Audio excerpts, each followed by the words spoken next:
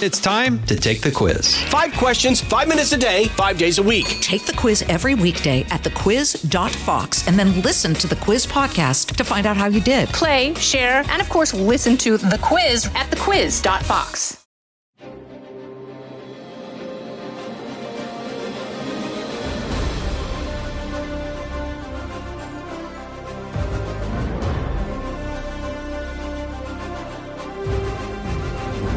Fox News Podcast presents Bret Baier's All-Star Panel. America's got to be in the lead if you want to deal with these threats. We're going to lead. The mourning is over. The Shiva is done. And if you're a conservative, you should be optimistic. You know, my main priority right now is making sure that it delivers for the American people. We have to make our country great again, and I will do that. I think the president gets criticized by people all the time for the stuff he says, by people who ignore what he does. Now, Fox's chief political anchor, Bret Baier. As the seismic decision by the Supreme Court to overturn Roe v. Wade continues to send ripples through the country, politically, demonstrations in major cities for both sides of the argument, the potential effects will be decided during the midterm elections and how states will individually handle the ruling. Plus, another landmark decision on prayer in schools handed down. We're still awaiting the release of major decisions on immigration and EPA regulations before the end of the current term. Meantime, on Capitol Hill, the January 6th committee hearings about the Capitol riot on January 6th continued with a blockbuster witness. When hearing Rudy's take on January 6th and then Mark's response, that evening was the first moment that I remember feeling scared and nervous for what could happen on January 6th. And I had a deeper concern for what was happening with the planning aspects of it.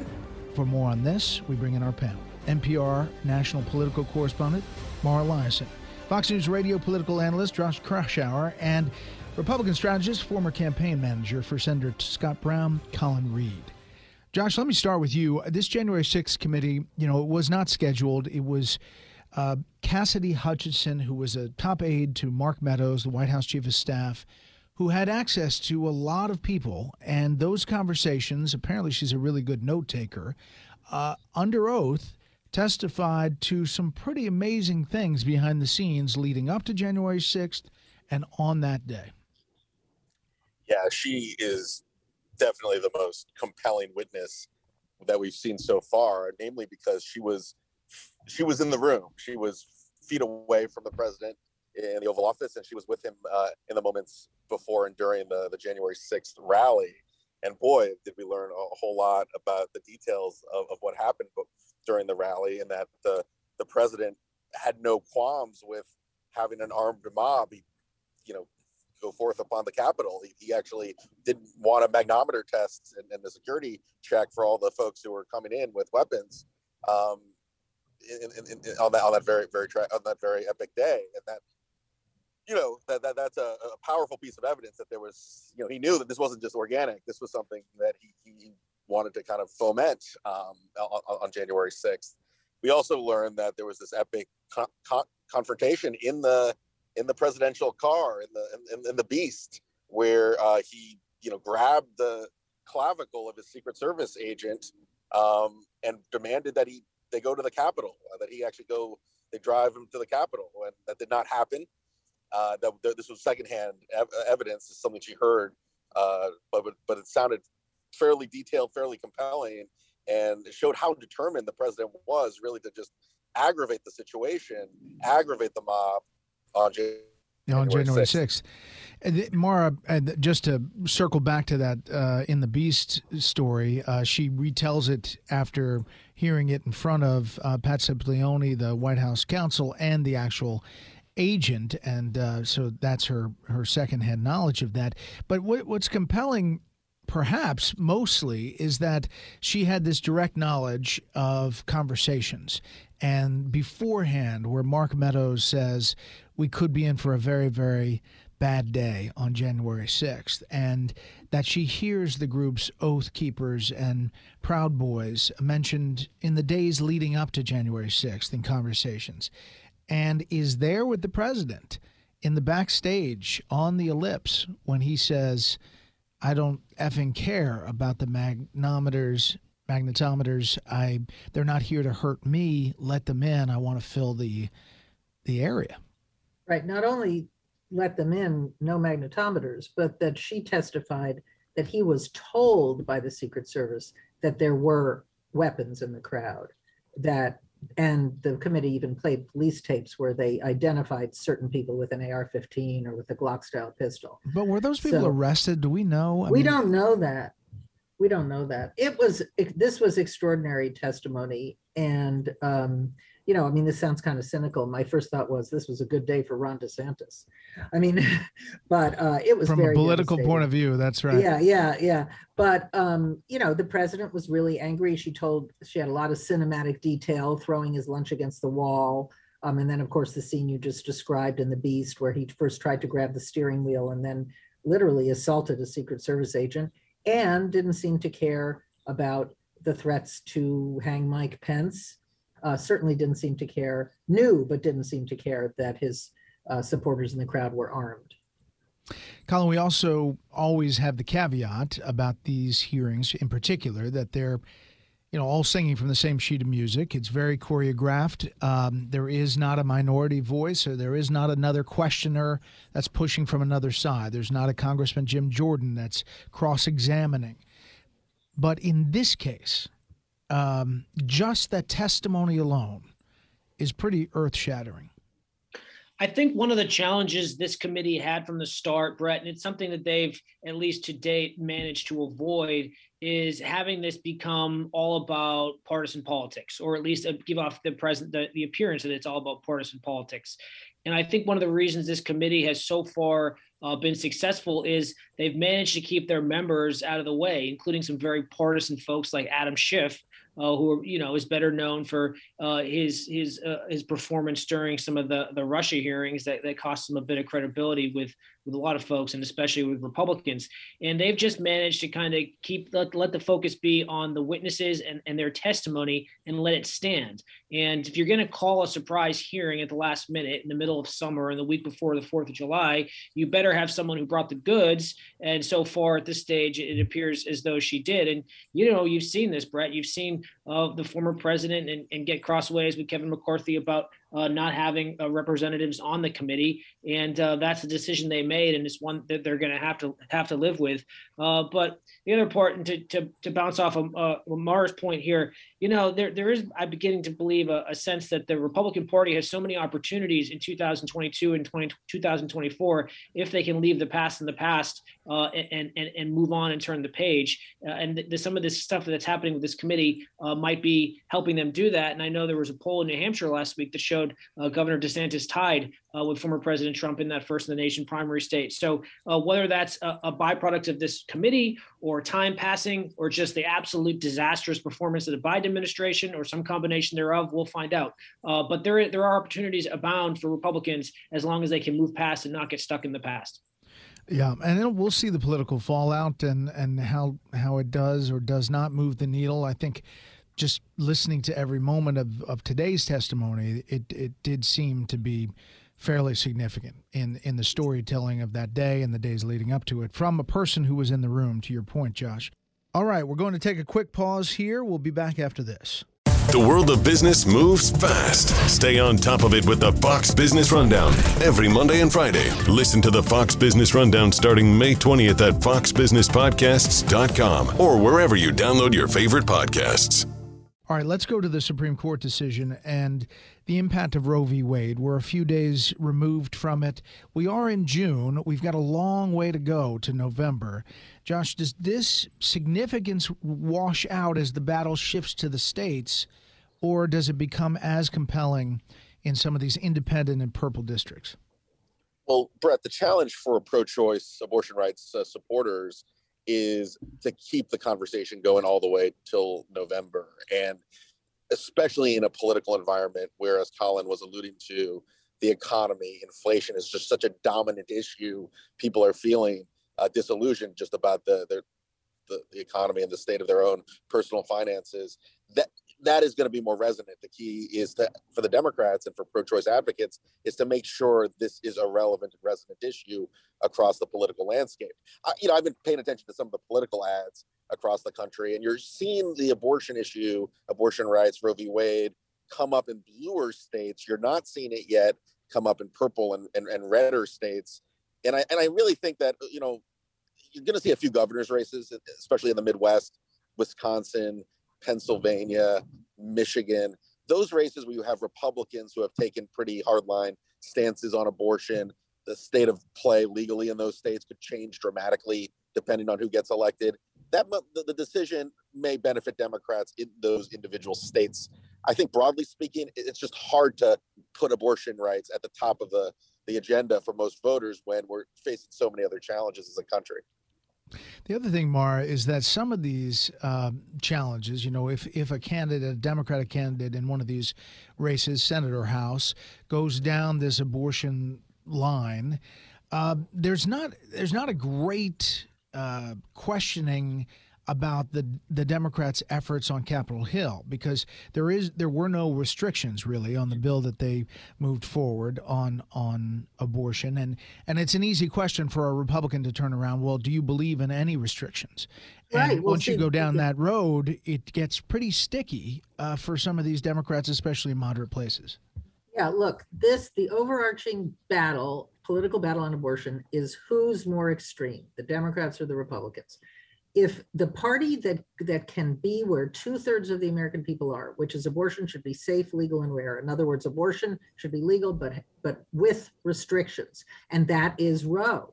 And whatever party can get there is going to succeed. Now, the Democrats, if they were smart, I think they would just codify Roe.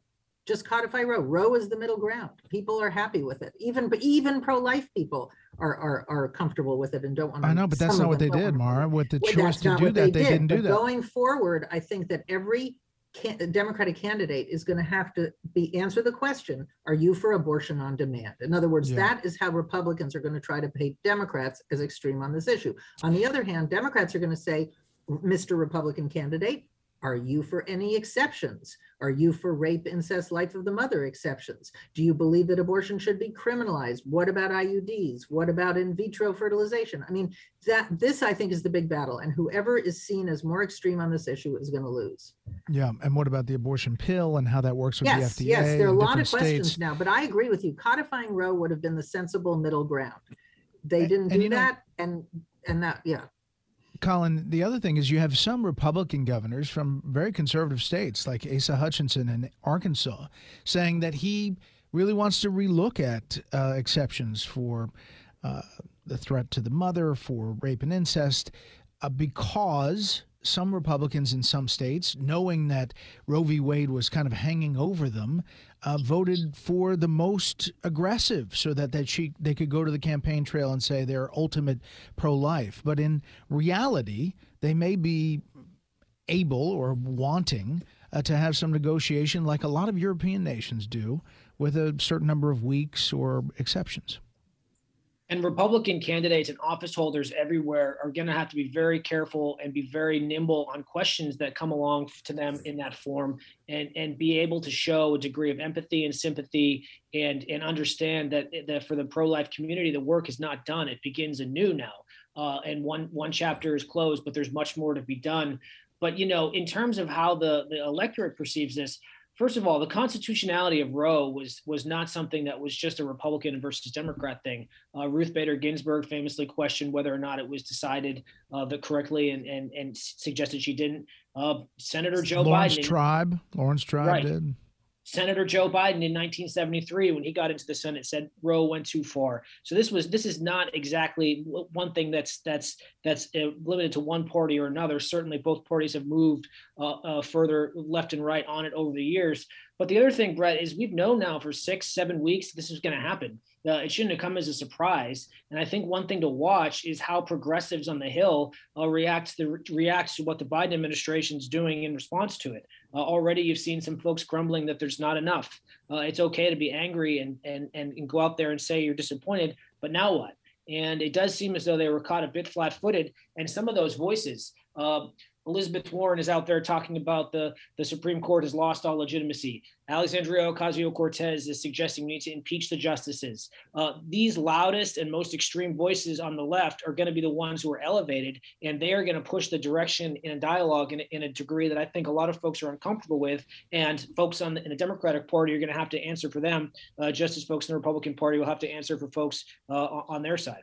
Yeah, Senator Warren has suggested that we should have abortion clinics at national parks on federal land, which was eyebrow-raising, I think, in some of the comments in the days after the ruling. Josh, I guess I'll end with this, in that I hear from most moderate Republicans, independents, that they just say, after 50 years, why now? And, the conservative justices had their legal arguments. I think that there is a sense that Justice Roberts lost steering that train inside the court. Yeah, I mean, John Roberts is the ultimate incrementalist. He understands politics, and what may pass muster intellectually, judicially, often isn't the soundest politics. We're throwing it to the states. They're going to have to figure out how they're going to deal with abortion laws in all the various states at a time when our democracy, frankly, is not very healthy, that both parties are pulling to the extremes and aren't looking for compromise or looking for sound solutions to complicated issues. So it's going to be a real mess. I think Republicans, as you note, Brett, are going to deal with more challenges, not just in 2022. I think it's actually going to be a bigger issue in 2024, when abortion will, I imagine, be a major issue on the presidential campaign trail. And that is going to be something that Democrats are going to run on. And they're trying to hope Republicans nominate someone who's more to the right, who's maybe less willing to compromise on these issues related to reproductive rights. So I think it's going to be a bigger national issue in 24. Let me circle back, Mara, to where we began, which was the January 6th committee. There are reports that Democrats, the DNC and other groups have spent upwards of $40-50 million in some of these races around the country to support the MAGA, the Trump candidate in these primaries. Ooh, the January 6th, what you wish for, you just might get it. Right, exactly. But they think it'll be easier to run against them. The interesting thing about the January 6th committee is that there's a lot of focus on the January 6th committee, a lot of mentions about it in Democrats and liberal-leaning pundits. But if the January 6th committee is really good at what it does, and today was an example of it with that witness that was really eye-opening and jaw-dropping at some times, the implication is that being good at it will prevent Donald Trump from running, or will somehow change the dynamic and he doesn't run for president, or can't because of his poll numbers. Yeah. Which is antithetical to the political situation that Democrats potentially would want to run against a weakened Donald Trump. That's a really good question. And there has been a lot of progressive pushback saying, look, this committee is all about Liz Cheney's agenda, which is making sure Donald Trump can never run again, because that's her first order of business. She thinks that's the most important thing to preserve democracy in America, whereas they would like the indictment to be much broader of the entire Republican Party. But yes, there's no doubt that there is, it's tough to choose your opponent. And there has been some Democrats who've succeeded at that. Claire McCaskill is one of them, where you get into the other guy's primary and you try to help the most extreme candidate in the hopes that he's the easiest to beat. That's not necessarily true.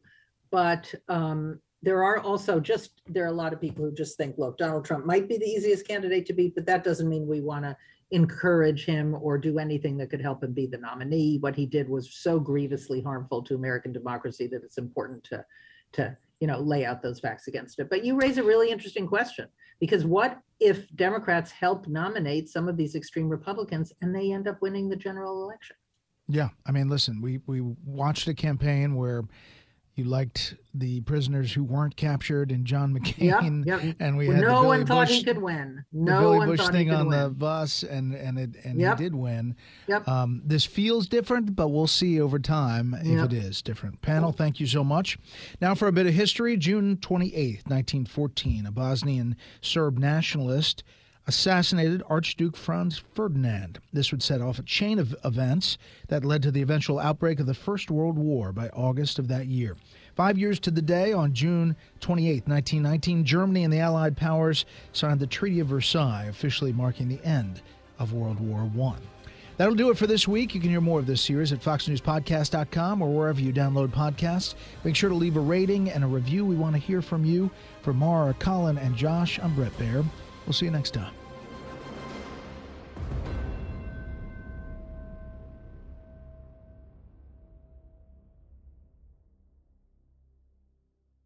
The world of business moves fast. Stay on top of it with the Fox Business Rundown. Every Monday and Friday, listen to the Fox Business Rundown starting May 20th at foxbusinesspodcasts.com or wherever you download your favorite podcasts.